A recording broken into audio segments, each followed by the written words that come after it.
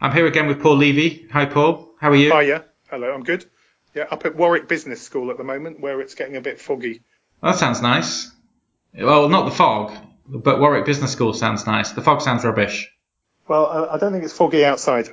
Oh, it's just foggy inside. I think so. There's lots of conversation going on, which is why I'm here to talk to you, I think, about a particular approach to facilitation. I think there's a lot of fog in business schools. I think that does happen. Certainly in my experience of doing an MBA, it did certainly seem to increase the amount of fog around. But I mean, you did tell me what you were going to talk about, and to be honest, I had no idea what you were saying, because you used this word involution, Yeah. which I don't understand. And rather than me asking you before recording, we decided that I would just ask you now, and you could just explain it, and then we would explore what on earth it is that you're talking about. Well, I developed a problem-solving technique years ago, which has always gone down very well in rooms, and the output has always been really interesting. And it was a version of brainstorming, but I gave the name involutionary brainstorming. And just to kind of briefly give you the roots of this, this is a memory going back years. I don't know if you remember the old Open University education programs here in the UK, but they tended to have, an academic standing in front of a camera explaining a load of mathematical formula, and they were on ungodly hours on TV. But I do remember one particularly, which was, it was just comparing two cultures really, West, and in this particular case, it was an African country, and it was just showing a particular tribe and how they made a spear. And for me, what it did was it showed a very simplistic but useful version of the difference between involution and evolution. So evolution, which is, sometimes misquoted as survival of the fittest, but certainly, is drawn on the theory of evolution.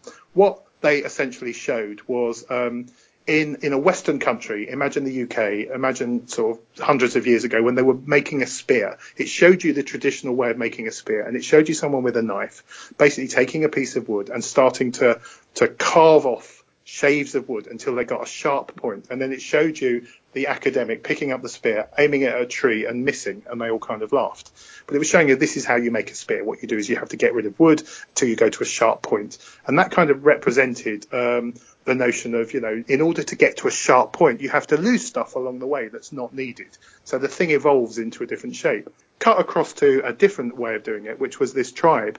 And what they were doing was they were doing exactly the same process, sharpening this spear. And what I noticed then, it was interesting, is that when you try and sharpen a spear, the little shavings of wood, they don't just fall off, they curve round. They're almost trying to get back into the wood. They don't quite want to leave. The wood shaves and goes around. And that was what I think was called involutionary. But anyway, all these shavings of wood dropped. Then we had this spear. But before they even threw the spear, they gathered up every lost bit of wood, put it on a little ceremonial fire and lit it, and sang a song to thank the wood that was lost for making the spear possible. And then in this program, they threw the spear, and of course it hit the tree perfect, like a bullseye. And just the thoughts from that was how important in some cultures, and this is part of the environmental movement too, that we always use and recycle. And the word recycle is also quite involutionary. Involution kind of means involve. That what is lost is never really lost. That was kind of the idea. And that developed into involutionary brainstorming. Now, you probably know what brainstorming is and the rules of it, and how people sit in a circle, and the rules are about freewheeling ideas, and you get... Can I interrupt a second? Sorry, Yeah. because I don't think I'm that clear what you're saying, although I do feel more able to make a spear.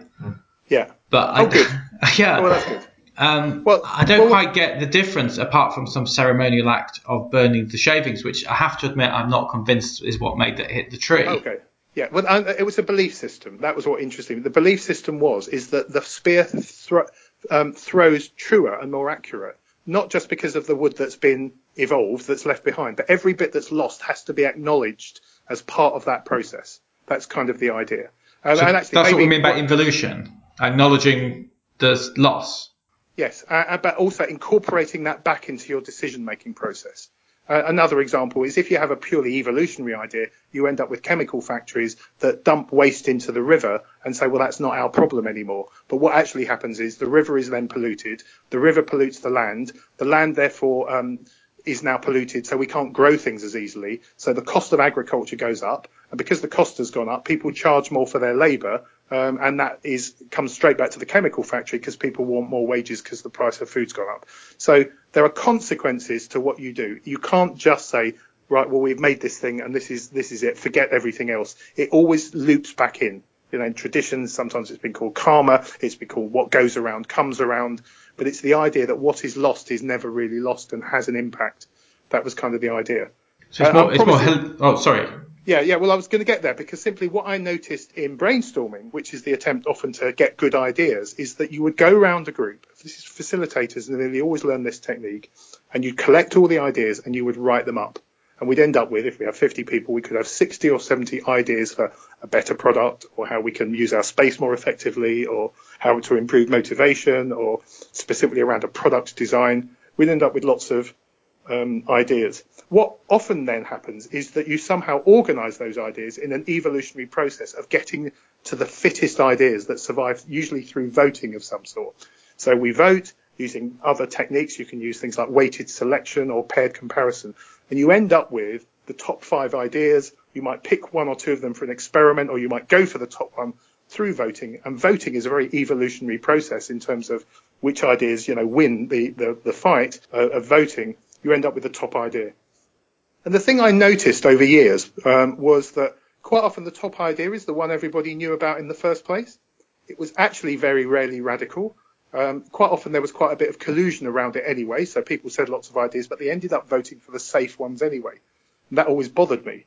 And the idea of involution, about what is lost, could be more essential, even if you just take that as a metaphor, was that I tried a different approach once. And I think some people who are facilitators may have stumbled upon this too, which is we ended up with the top 10 ideas. We voted for them, and we discovered that ideas at the bottom of our brainstorm list had got no votes at all. And what we did was we then turned the list upside down. So the ideas that were going to be lost, a bit like when we sharpen our spear and bits of wood fall off, is we carefully pick up these lost ideas, these bits of wood that have fallen away, and we give them a high priority as if they're the most important. So all the ones that got 0 are at the top of the list. And then we invited everybody that came up with those ideas that were about to be rejected in this competitive process to say why they came up with them. And we explored them. And then we re-voted. And what nearly always happened in all the cases was at least 1 or 2 of those ideas, when we re-voted, appeared much higher up the list, even at the top. And would you be surprised if they weren't the most radical, innovative, different, and actually needed ideas for the organisation? So those things that are about to be lost played back into the system because we allowed them to, and actually influenced where the organisation went, and were the most interesting ideas and sometimes the ones that were adopted. So we were about to do the evolutionary process of just going for the usual ones, which our mediocre process of voting came up with, but actually with involution, that's a buzzword, I know, but it's just the opposite of evolution. The involution, the things that we involved back into the room, gave a speech time to, got explored, ended up being the innovations that actually impacted on the bottom line too, and were the product ideas, the new process ideas that the organisation really needed. I think that's a brilliant process. I really do, because I always think that when any kind of decision-making process, whether it's brainstorm related or just any other kind of thing of that nature, it does tend to start being. It tends to veer away. I think there is, again, a bias, some kind of business bias, which seems to be, let's veer away from having deep and analytical discussions and really exploring everything. And it's all about speed and voting. And it's a very superficial approach. And as you say, you tend to then see what you saw anyway. And in those less obvious ideas, there's ones that sound a bit crazy, or you just can't make head and tail of, or you can't see them as practical. It's much easier not to vote for those. And when I was talking about consequences, that, what I was trying to show with just the metaphor, that if you do shave wood, it's really interesting. It doesn't just go off in a straight line. It kind of curls back. Is that things that you reject in the world seem to have a circular quality. They always go out into your community, and I think they come back to haunt you. So in the brainstorming, sometimes those ideas that were about to be voted out of existence are people that have sometimes rarely spoken, have got radical thoughts and ideas they've been holding for a while. They're about to watch their crazy ideas get thrown out, even though they are the interesting radical ones. And quite often they then don't show up to the next meeting. They don't feel very heard. They feel, here we are at another meeting and no one's hearing my ideas. By giving them a listen, it can not only transform the decision-making process, but people at least feel acknowledged that they were heard. And so they don't become poltergeists and ghosts haunting the process later. Just the very conversation of saying, let's look at the bottom that we're about to reject, and let's involve it back. That's what I'm calling involution. And it's interesting that how eloquent sometimes those people are. And sometimes when you explore it, they say, well, I know that's a crazy idea, but I didn't quite mean that. And you get to a principle behind it. And that's the one that people run with. And it can sometimes transform the ideas and enhance the ones that were getting the best vote. So you often find it in the horror film genre and horror books of how when something was rejected, ignored, like a ghost, it doesn't usually lie down and die. It comes back to haunt you. So all the better to involve it anyway. I do think that so much thinking and so much decision making is so superficial. And the Yeah. more you can kind of build into the process a system to just take time and explore those sorts of things. And as you say, maybe in their raw form, they don't work. Maybe Yeah. they're quite rightly down the bottom. But there are Yeah. those thoughts, principles, or something behind them Yeah. which can add into something else. Yeah. And one other idea that just dovetails nicely with that I picked up from several, I'd say, facilitators I very much recommend, and they've done this instinctively. And I think this is another involutionary technique, is if you're in a meeting and you're making a very, very important decision, one thing that facilitator can always ask is who should have been sitting in those empty seats. You focus not on who's there and screw everyone else because they didn't show up, which is a very sort of evolutionary perspective in that kind of social sense. Well, if you didn't come, well, that's, the right people are in the room. But if you say who's not here and you discover that so-and-so's not here because they're angry, or so-and-so's not here because they're ill, and so-and-so's not here because they wasn't invited, but these are key stakeholders in a process, you can do one of two things. One is you could use digital technology to Skype them in, to get them in on the conference call, to be involved in this decision, and suddenly find they put lots of insights in. You can say, so-and-so's not here, but they're really key. You can hold the meeting for a bit and get them in. Or if they're ill, you can even do some advocacy that there might be someone in the room who could speak on their behalf as if they were here. The involution, again, is interested in who's not represented, in what ideas are not being spoken. And by speaking them into the room, you actually enhance the conversation. It's kind of false polarity, but putting up the evolutionary process is we just go with who showed up. We go with the survivors. They're here. So that's all we go with. That's a narrow view. The involutionary view, which is a bit more complicated and enhances, is interested in the empty spaces in between everybody and what ought to be filling them. Things like that are things that they wouldn't think of themselves necessarily. And It's quite nice for us as facilitators to be able to shine those lights into the empty spaces, for example, and ask those challenging questions, maybe in ways that people wouldn't have thought of. So it's a really nice way that we can add value. So I'm bought into this. I was going to be all stroppy and argumentative, but actually I'm totally bought into this one, Paul. Yeah, well, and a third one, which is very much more recent and uses the digital world, and it's part of, I think it's a kind of theory that, I can't remember if it's Donald Schoen or Edgar Schein that brought this, but he wrote a book called Humble Inquiry, is that when organizations are really arrogant, what they do with their ideas is they simply look to confirm them. And so what they do is they get a few focus groups in, or they send a questionnaire in, and they sort of pay lip service to it. More, I guess, committed organizations, honest, authentic organizations generally use research to find out what people think of their ideas, their customer base, for example, their suppliers, their stakeholders, colleagues, and they fold those ideas in. But one of the new techniques now, which a lot of organizations are doing, is they really open that conversation wide, because there's millions of people not in the room where we're about to change a product or make a decision. So, of course, crowdsourcing is what they do. They crowdsource the ideas. They go onto things like Twitter. They use crowdsourcing platforms to get voting going in, to get thoughts going in, and they literally can get millions of ideas and thoughts about their decision that can also be a really important perspective on what they do. So one view is, no, look, we're the decision makers here. We're the fittest. We're the strongest. We're going to push this thing out. We're going to maybe do some research. But another view now is that what defines our products is not arrogance, but it's humble inquiry. And you'll notice that's going on at the moment with Apple and the launch of the new Google Pixel phone, which is, are they going to get rid of the headphone jack that everybody likes? Are these organizations now so evolutionary and arrogant that they're ignoring their customers and pushing their customers in a direction? And is that going to be a problem? Because what they really need to do is involve them and be involutionary. The jury's out on that one at the moment, John. Yeah, absolutely. And Apple's a great example of that, of course, because they've always taken that slightly arrogant position of you don't know what you want. We know what you want. We're going to invent markets, which, of course, they've done successfully, extremely successfully for many, many years. But there's a time and a place for that, isn't there? There's a time and a place where it would actually be better to be humble, and especially considering Apple's current position. Yeah, and there's a huge thing going on in politics at the moment. I mean, it's playing out in the UK, which is, we've often celebrated in the NHS who lived. and there's a big lot of stuff about cures and medicine and the great success rate in some areas and the research that we're doing.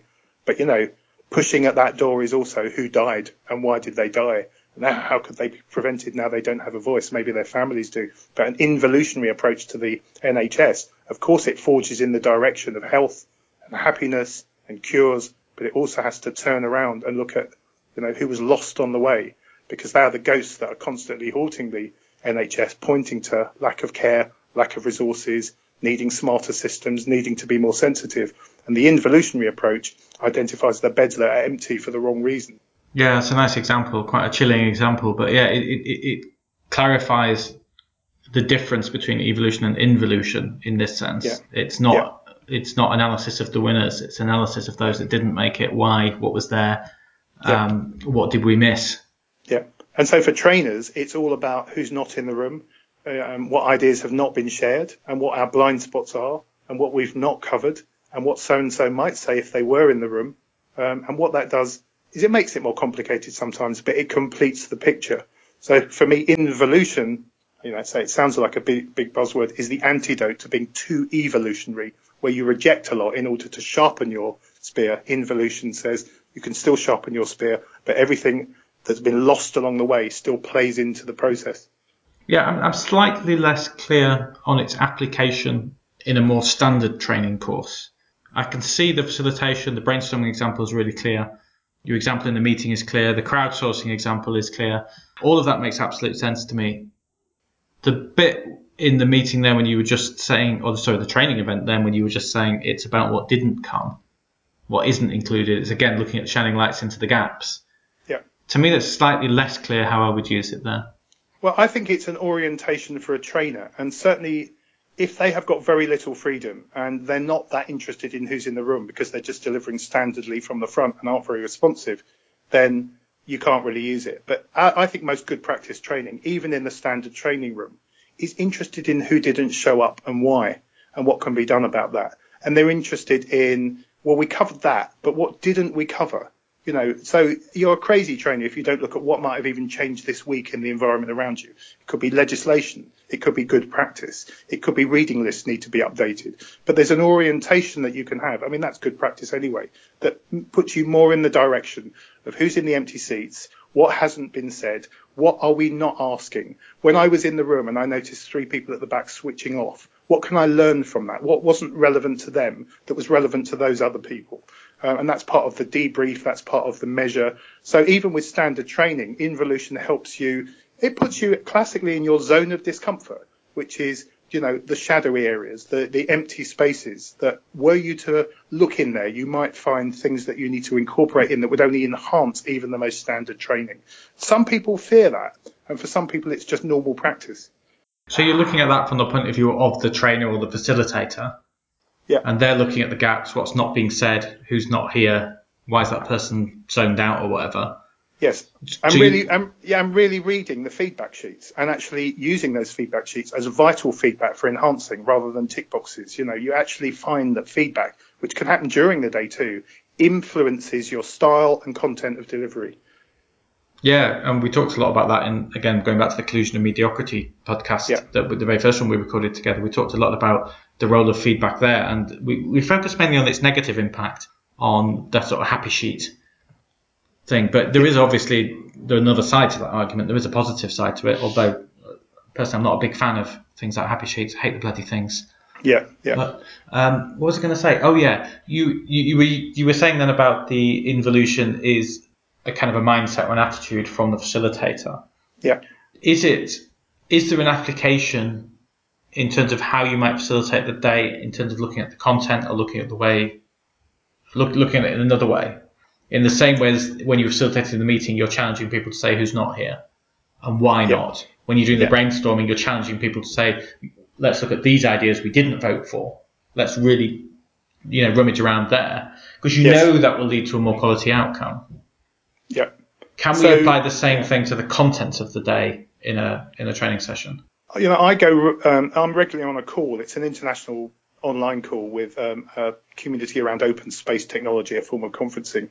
And that is a brilliant place because it's a peer group for me to regularly have my blind spots, my gaps pointed out by a peer group of people who have a lot of different experience. So when creating the content for something, particularly if you're repeating it over time, your peer group is a really brilliant place to say, well, here's the list of references, here's the reading list, this is a model I'm trying out, and someone to say, I've just found this really interesting update to that, have a look at it. And you go online and you find that someone's enhanced it, or there's some great case studies in the sector that you're actually teaching into, and you had some case studies that weren't quite in that sector and aren't quite relevant. So absolutely, in the creation of content, an involutionary person is always looking for what's missing. And that can be fun, that can be playful as well. And now it's a bit more humble to actually look into a room of 20 people who have come to learn from you, even in training, but recognize, I always count this up, 20 people that have been working for 30 years each is 600 years of working life, which is far more than you've got. They may well have recommendations too. They may well even have some input that can help and enhance your teaching, a book that they've read, a methodology that they know of that's online. And you can go live on the internet and say, oh, let's take a look at that now. Or you might notice it over lunch and then say, so-and-so this morning said something really useful. And I just had a look at it. Let's take a look at this model or this approach or this technique. So I think really humble trainers who are very flexible, their content can change in real time on a course. On a more standard course where perhaps you don't have permission to change it, you can still enhance your material from time to time by looking for the gaps, looking for what is falling short, looking for what's going out of date, looking for the human beings who have got something to say on this that you haven't heard, and constantly sharpen up your content, not by what you're rejecting, but by what you're including. Right, so it's around kind of using the room and saying what's missing here for you, what's not there, what would you include, what would you like? Yeah. A very improvisational approach again, which again maybe reflecting your love of things like improvisation.